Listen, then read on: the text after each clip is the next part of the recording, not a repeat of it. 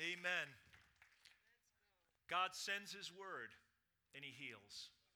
God sends his word and he gives revelation. God sends his word and he changes things. The word of God is so powerful. We're going to look into the scriptures this morning. We started a series a couple of weeks ago, well actually last week, on character sketches. And we're looking at Bible characters. And I love to study Bible characters because it gives us an opportunity to see how the truth is fleshed out in real life. It gives us an opportunity to understand how the principles or the truths that we know of God's Word are just played out in real time in real life. You see, what character studies do, they help us to understand that which is abstract. It can become concrete. It can become realized in a very practical way. That which is, maybe philosophical can become very, very practical in our lives. There are a lot of people in this world that emulate people they see on social media, they see in Hollywood. They try to keep up with certain movie stars. But we as the people of God need to emulate those who are in the scriptures. Come on, somebody. That's a good place to say amen if you were wondering. So this morning, last week we looked at Joseph, and we talked about living a life that matters. And again, we looked at it through his life to see what that looks like practically, how it fleshes out, how it works out in everyday life. And that's important. That's what we want to see so that we could emulate it, so that we could put it into practice in our own lives. We're going to look at David this morning. I love David. I love the biblical character of the man of God, the man called David. He was known as a man after God's heart. A man after God's heart. Now again, that phrase can kind of be abstract. So this morning we want to make it practical. We want to break it down. What does it mean to be a man or a woman after God's heart? So we're going to look at David. King David in the Old Testament, he was the second king of Israel. David was a remarkable man. He stands out in a class all by himself in the scriptures. He was a man of greatness.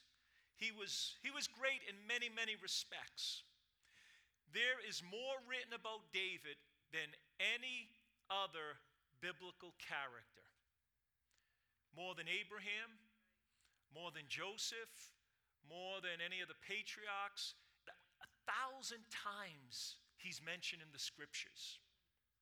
As far as musical ability, David could play with such a skill and such a Holy Spirit anointing that he could drive away evil spirits from the oppressed King Saul. Military might, he was one of the wisest and most insightful military strategists that the world has ever seen. He was never outwitted nor defeated on the battlefield. As far as literary genius, he composed some of the greatest psalms that were ever sung, some of the greatest psalms that were ever prayed. To this day, his writings comfort the bereaved, inspire hope, and give expression to the depth of the human emotions. As far as financial resources, silver and gold and material wealth was his in abundance. But David's true greatness is found not in any of those things that I mentioned, but is found in the testimony of God himself, what God said about David. When you look at the life of David, again, a man of greatness in so many ways, you could look at his life and you could say many things about him, and you could say many flattering things about David. Again, David could have been called a great king. He could have been called a mighty warrior. And then there are some not so flattering things that David could have been called. In the scriptures, we see as great as David was, he was very human, and he made some very serious mistakes in his life. And so he could have been called some very not so flattering things, or the one-liner about his life could have been David the adulterer, David the murderer. But God chose to call David a man after my heart. Two places, 1 Samuel 13, Acts chapter 13. God himself gave that testimony about David. God himself said, I have found David, a man after my own heart. Wow. Only one person in the scripture has that epitaph written about him. So the question is this morning, as we look into the life of David, was he superhuman? Was he this spiritual superman? If you read the scriptures, if you know anything about the life of David, you realize he was very human. And that's important. I think it's very important as we sit here this morning, as we look into the Word of God, as we look into the Scriptures, that we understand that when we look at Bible characters, we don't look at them through the wrong lens. Because many times when we do look at the Scriptures, we look at Bible characters, we tend to view them in a way that is really not scriptural. We kind of look at them as having halos over their head. Now, you know where we get that from? We get that from the 4th and 5th century of Christian art, where when they began to draw Bible characters or people throughout history, they would put a glow, a halo around their head. But when I read the Bible, I don't read of any mention of a halo around someone's head. Now, some of you might think you have a halo, but the reality of it is no one has that halo. No one is in that spiritual elitist group. We are all part of the human race. We are all made of the same stuff. Matter of fact, in the New Testament, we have James telling us something. He was talking about the power of prayer, and he said Elijah prayed a powerful prayer. But again, to make sure that the people that James was writing to, that they didn't see Elijah as someone superhuman or someone that they could never attain to his status. You know what James said? James said Elijah was a man with a nature just like ours. He was cut out of the same cloth. He was made of the same stuff as you and I are made of. And James was using that or saying that to encourage us that when we go to God in prayer, we have the same power and the same influence with God when we pray by faith. When we pray with an earnestness that we know the scriptures say that the effectual fervent prayer of a righteous man avails much. What power we yield in prayer. So when we come together as the people of God, like we do this morning, and when we go to God in prayer, it's not just the pastor praying. It's not just a few people that have influence with God. All of us, by the grace of God, can call upon God, and we can see mountains move, we can see valleys be brought up, and we can see crooked paths be made straight. Can you say amen? It is so important. No different than you and I. If Elijah can pray a prayer that makes a difference, so can you and I. If David could be a man after the heart of God, so can you and I. We look at the life of David, we realize he was very human. He made some serious mistakes. But you know what really impressed while I was studying this, what impacted me, was although David made some serious mistakes, his life was not defined by the mistakes he made. Isn't it so true today? People want to define you by your mistakes. They want to define you by something you did in life. And especially in the social media culture we live in, people want to define you. They want to cancel you. They want to deal with you in a way. And I don't know about you, but I find we're living in a culture that there's little mercy. Hello?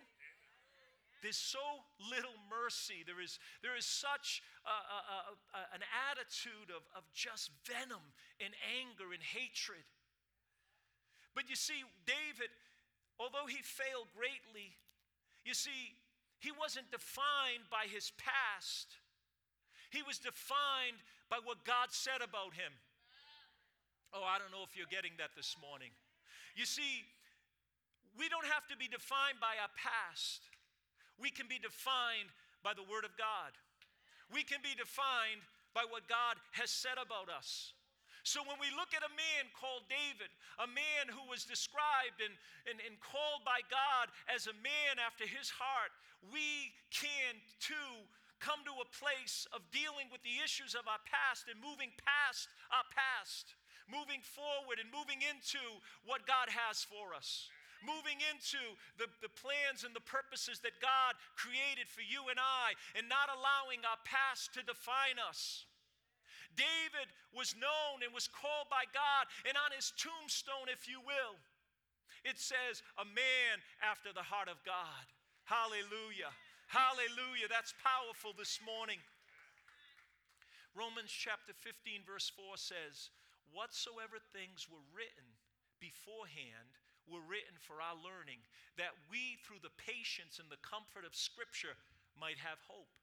What was Paul saying through the Holy Spirit in Romans chapter 15? He was saying that whatever we have written in the Old Testament was given to us by God, that we, through the perseverance and the comfort of Scripture, might have hope. What hope is that? The hope is that if David could be called a man of God, so can you be called a man of God. So can you be called a woman of God. I don't know, are you listening this morning?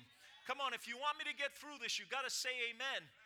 When I don't hear an amen, I'm not sure you're getting it. And that makes me work it a little harder and a little longer. How many of you want to go home before 1 o'clock today? So we look at the life of David. What does it mean? What does the term or the phrase mean? A man after my own heart. Someone has said it's having a heart like the heart of God. After its kind. Wanting the things that God wants. Liking the things that God likes. Caring about the things that God cares about. Have you ever been with somebody? Maybe you've said this, or maybe you heard it said. Maybe someone that likes to eat certain food. And you go out with them, and they order the same thing you order, and they eat it, and they enjoy it. And you might say, you're a man after my own heart. Or maybe they like a sport that you like. Or they have a passion for a hobby. And you might say this, you might say, you're a man after my own heart. You're a woman after my own heart. What does that mean? It means that you like what they like. You're passionate about what they're passionate about. So when we look at the man of God called David, and we understand he had a heart after God, that meant he had a heart, and God was able to say, wow, you like what I like. You love what I love. You're passionate about what I'm passionate about. And ought we not, as the people of God, to have a heart after God, to care about the things that God cares about? Can you say amen? Chuck Swindoll said it this way. What does it mean to be a person after God's own heart? Seems to me it means that you are a person whose life is in harmony with the Lord. What is important to him is important to you. What burdens him burdens you. When he says go to the right, you go to the right. When he says stop that in your life, you stop it. When he says this is wrong and I want you to change, you come to terms with it because you have a heart for God. You see, David's heart was like the heart of God. He had God's interests at heart. He had a purpose and a desire to do all of God's will. So quickly, what does it look like to have a heart after God? How can you and I develop a lifestyle that can elicit such a response from God? What characteristics from the life of David can we emulate to grow in godliness? So we're going to look quickly at a few character traits that David's life that formed and fashioned within him a heart after God. We're going to have the points up there. I'm going to go quickly through some of them. So write them down. You know what I've learned when I go to a conference or when I go somewhere, and if I don't write that quick, you could take a picture of the screen and you got all the points. And maybe you can go and study them. Lord help us. Lord help us this morning. Amen. Amen. I just ask you to spend half the time you spend on social media, spend it in the Word of God. All right, I'm going to quit meddling. I'm going to go back to preaching.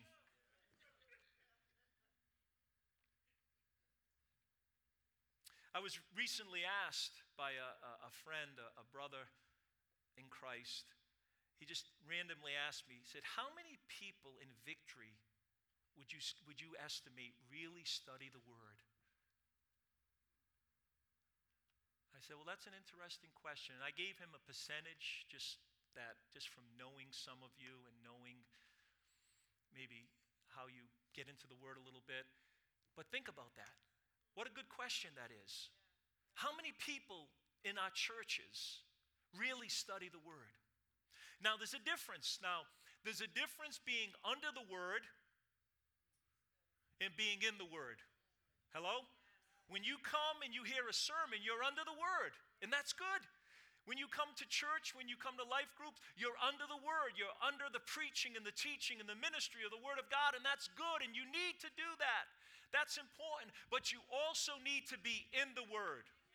And that means you personally take time to read the Scriptures, to dig a little deeper, to pray over it, to have maybe a study Bible or a study guide and get into the Scriptures and grow and learn in your understanding. So I want you this morning not only to be under the Word, but be in the Word. Turn to the person next to you and say, I think he's talking to you.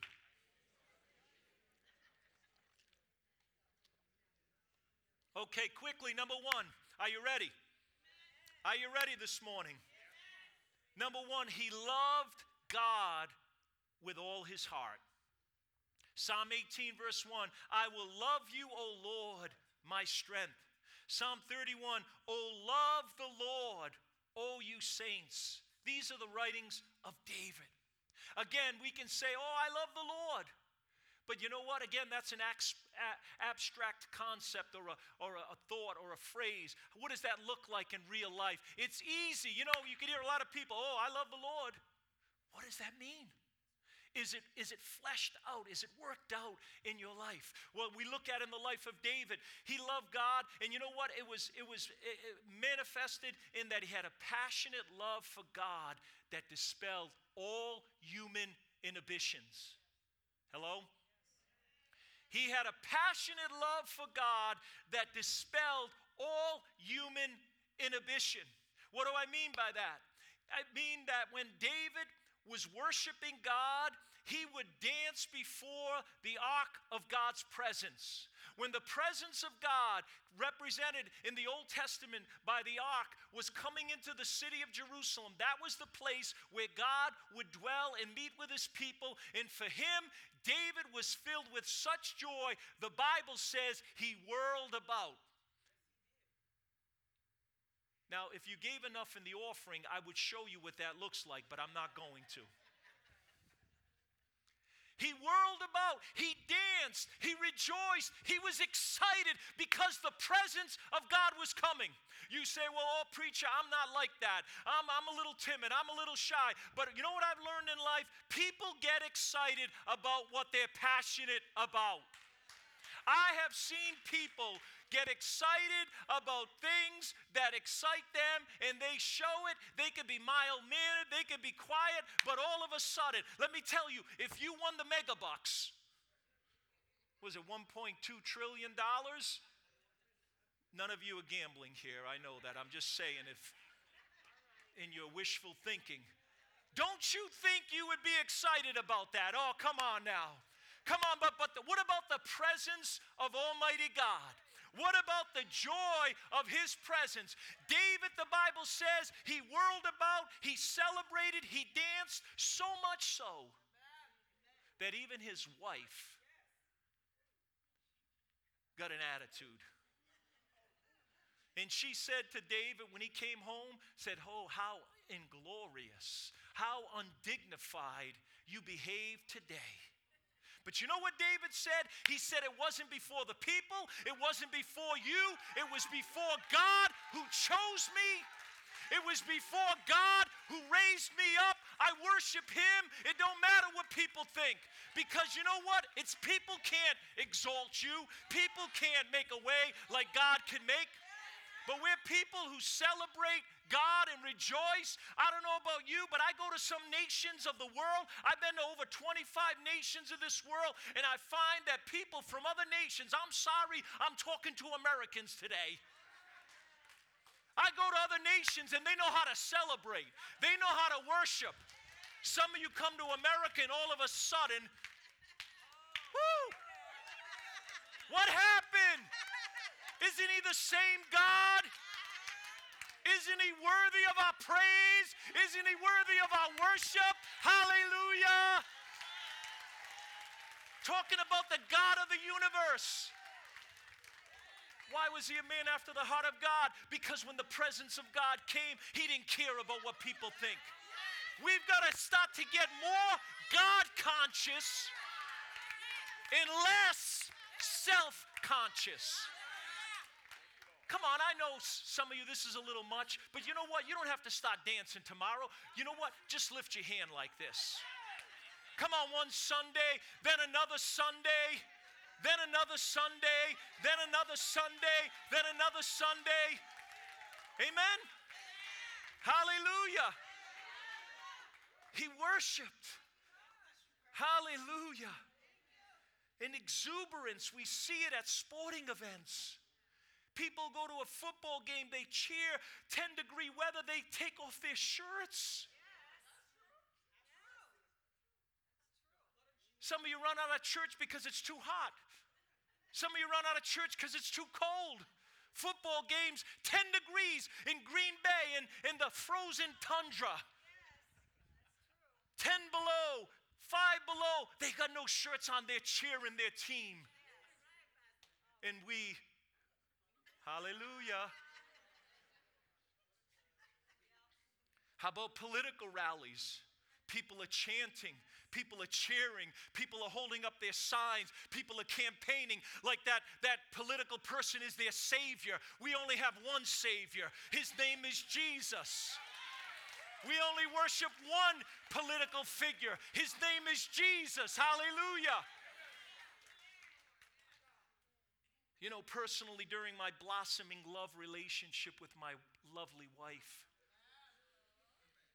when we were first dating, first engaged, she worked at a law firm as a legal secretary.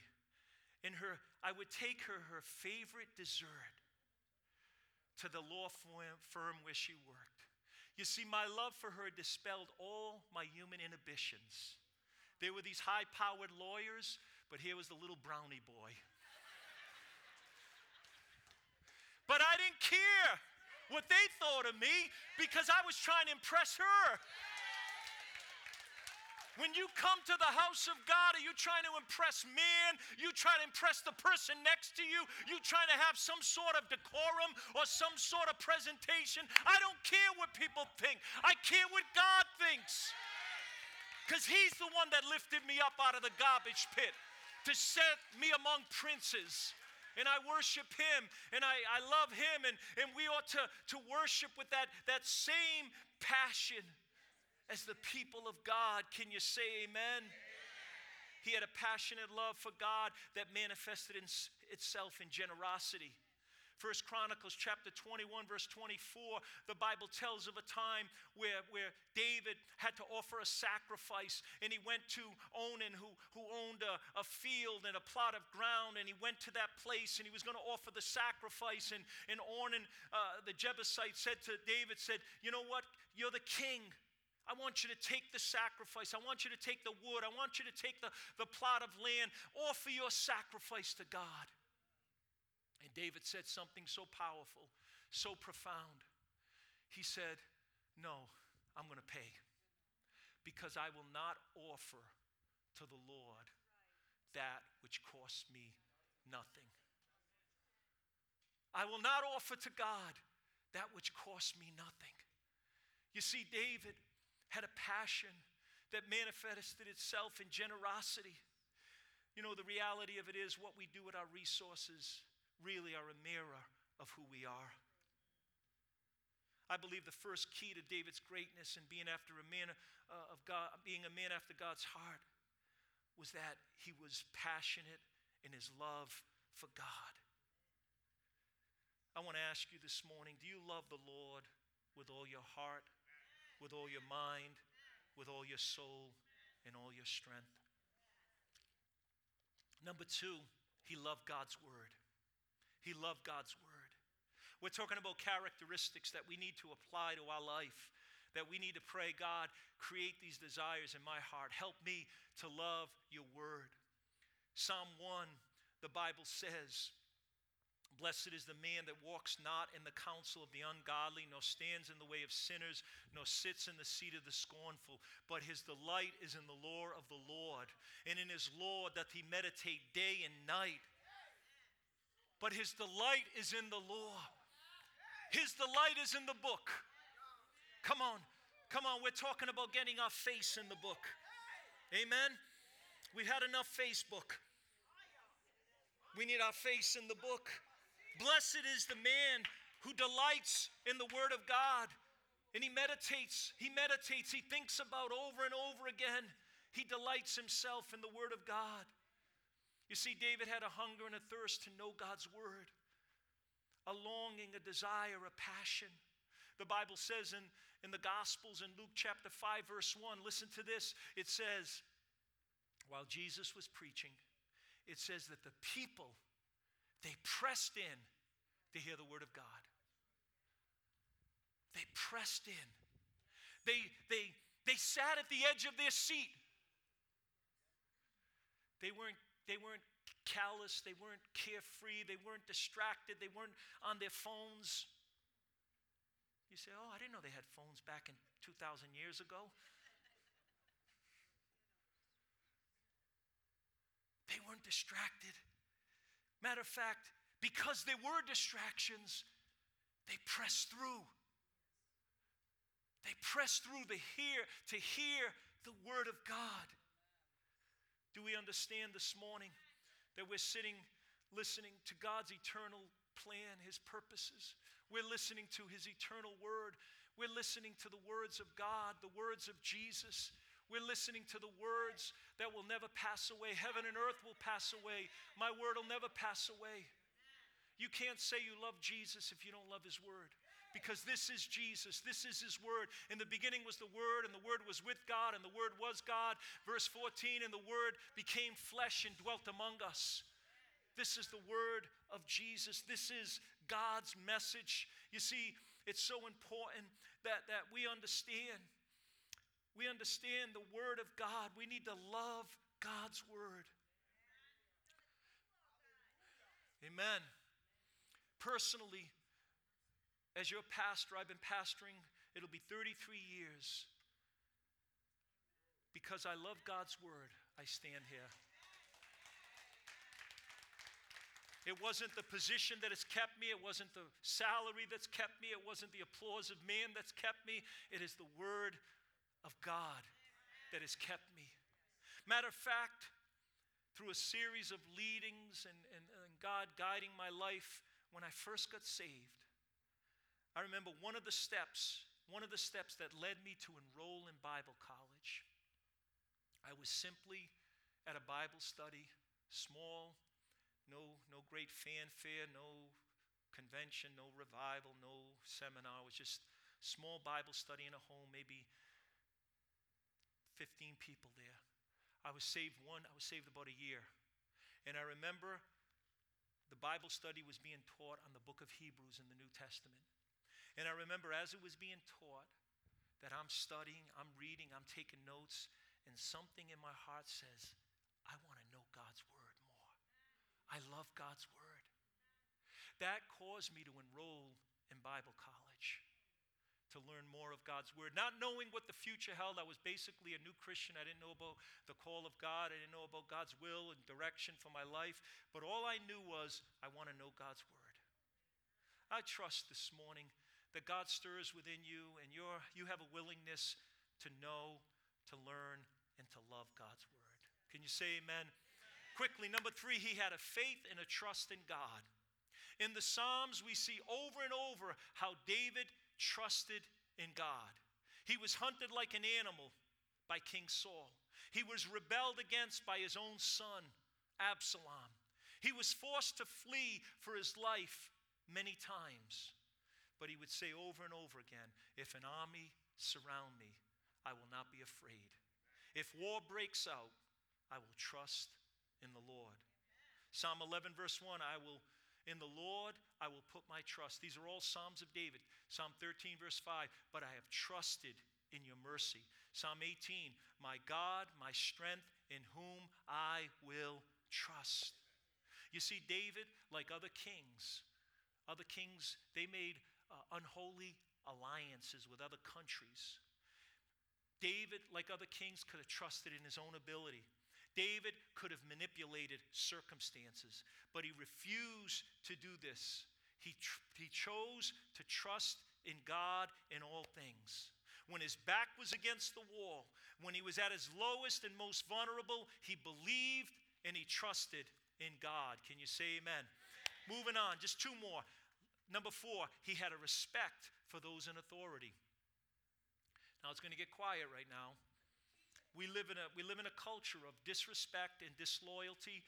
Everything in our society and our culture has been torn down. All positions that once were positions of authority have now been dragged through the mud. But God still believes in structure.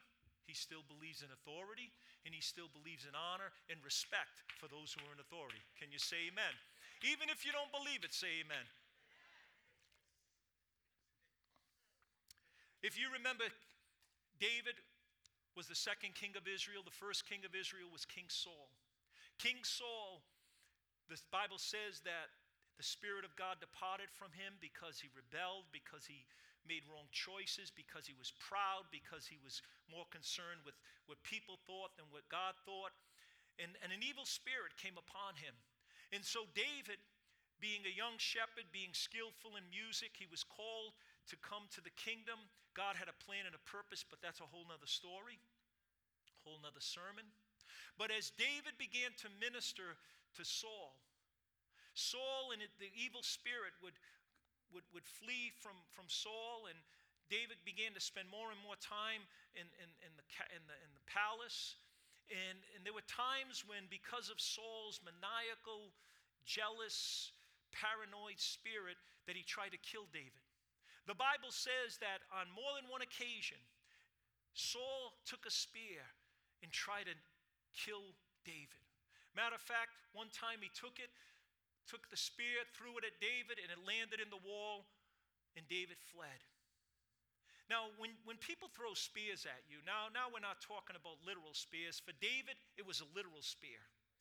But now today, people can throw spears of criticism, lies. People can lie about you. And we don't have the time nor the opportunity to try to undo all their nonsense. Let the haters hate. Let the liars lie, because that's what liars do. But when the spears of criticism, when the spears of condescension, when the spears of sarcasm, when the spears of bitterness and hatred come at you, there are 3 things you do when a spear is thrown at you. Someone throws a spear, you duck, and you keep going. Someone throws a spear, you let it land, and then that where it lands, the blood, the bitterness gets in your spirit because you got hit with it, and all you do is focus on it. Or you could take that spear and throw it back. I'd like to take a survey and to find out which one, number 1, number 2, or number 3. I think some of us become skilled in learning how to throw spears back. He did that to me, I'm going to get even with him. She said that, well, I'm going to get even with her. But you know what happened? See, test for David. If David picked up the spear and threw it back, he would have become just like King Saul. Instead of being a man after the heart of God, instead of being a man of the Spirit, he would have become a man of the flesh. We would not be talking about David this morning. So you know what David did? He ducked. Sometimes in life, you got to learn how to duck. You know what the Bible says in Proverbs? It's honorable for a king to overlook an offense.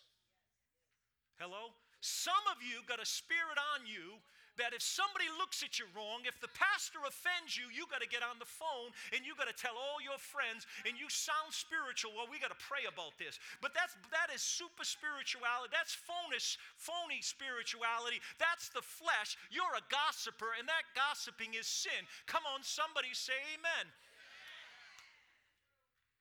Hello? I don't know if anybody, I'm not looking at anybody. I don't know about you, but if that's you, nobody told me that about you. It's the Holy Spirit bringing conviction in your life. You see, David had a respect for those who were in authority. You know what? There was a time when David could have killed Saul, and his men urged him, said, you know what? This is God. People were getting spiritual. This is God. God is giving you the opportunity to ascend to the throne. Now you can kill Saul and you could be the next king of Israel. And you know what David did? He snuck into the camp with one of his armor bearers, and he cut off a little bit. Saul was sleeping. He cut a little bit of his garment off. And you know what the Bible says? We're talking about a man after the heart of God. We're talking about a man of the Spirit. You know what David said after he cut that garment? The Bible says his heart smote him. That's another way of saying he was convicted. He was grieved. He said, what have I done? He said, I won't lift up my hand against the Lord's anointed. We need to get a little bit that more back in the church. You need to stop throwing spears. You need to stop cutting off the mantle of the man of God. You need to stop touching the Lord's anointed. Oh, I knew I'd get a few amens. It's okay. Conviction's good. You might be silent. May the Holy Ghost touch you. I'm not just coming over here because it's all you. Let me spread it out a little bit. Amen? You know what he said? He said, Saul may kill me, but I won't kill him. Saul may lay a hand on me, but I'm not going to lay a hand on him. And that's what made David a man after the heart of God, because he trusted God instead of trying to fix things himself. If we got off the phone and got on our knees, we would see things change a lot quicker. I don't know who that was for, but you could say amen. Amen, amen, amen. And I'm going to just close one more. No, let me just say a few more things. This is good. When you respect others, especially in leadership, God will honor you. But if you tear down others, if you're critical of your pastor, you're critical of your leaders, if you're negative with your tongue, you have a problem that will sabotage your life and your ministry. If you are jealous, if you gloat over other people's mistakes, you have a problem that will destroy you. Amen. Are you ready for one more?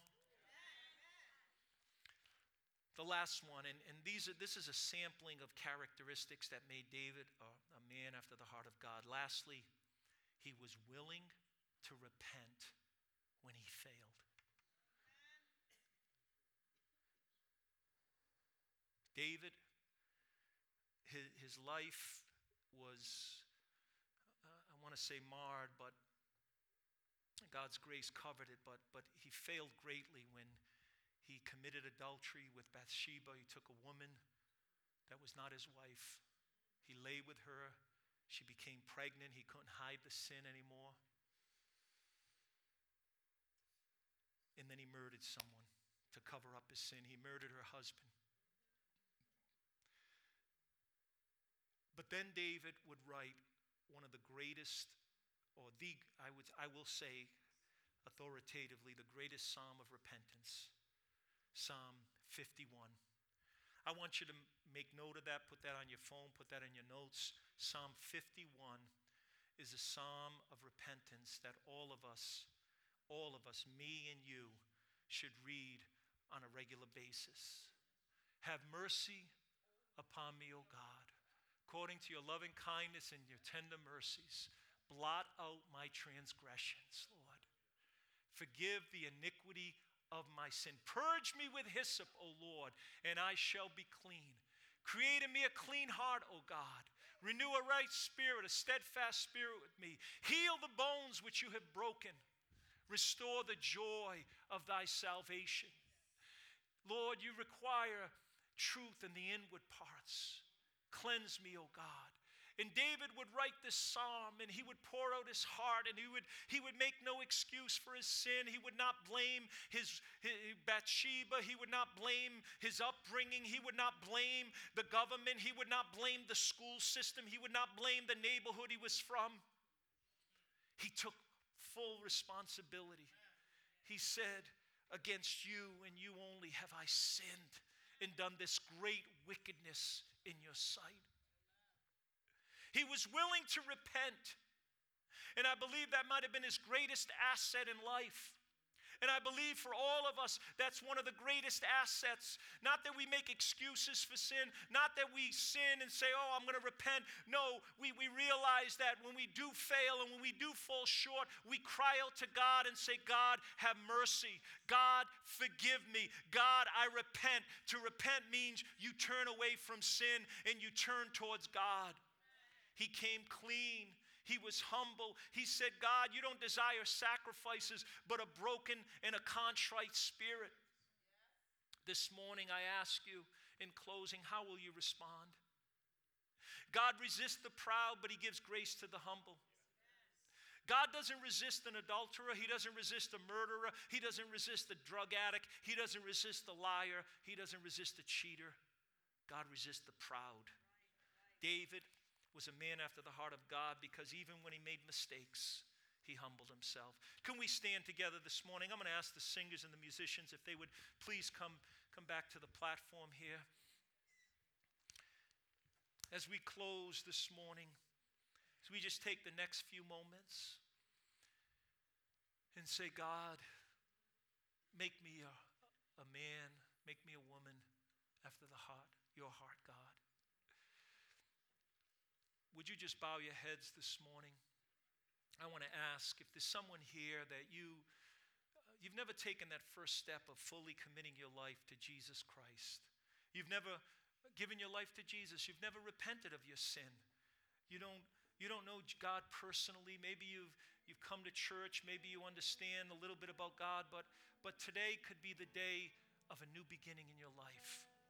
When you put faith in Jesus and you ask him to forgive your sins, to cleanse you, to give you a clean slate, to start all over, to start anew this morning. The Bible says, whoever comes to Jesus, he will in no wise cast out. If there's someone here this morning, you've never committed your life to Christ, you've never truly put faith in Christ and asked God to forgive your sins, and you've never made a decision to follow him, I want to just ask quickly if you'd raise your hand. Just lift your hand quickly. Just quickly all over this place. God bless you. God bless you. God bless you. I see those hands. Every hand God sees. By you lifting your hand, you're acknowledging this morning that, like all of us, you're a sinner who needs God's grace. You're someone who realizes they need God to help them. They can't live this life in their own strength. They need God. God will touch you today. God will forgive you today. If you open up your heart and say, Jesus, come in. I put my faith in you. I put my trust in you. I believe in you today that you died for my sins, that you rose on the third day, and that your Holy Spirit is coming to make me a new person. I receive Christ as my Savior. This morning, we look at a life of a man called David. A man who had a heart after God. I don't know about you, but I believe that that's something. It's one of the greatest, if not the greatest, aspirations for a Christian. That we would say, God, I want to be a man after your heart.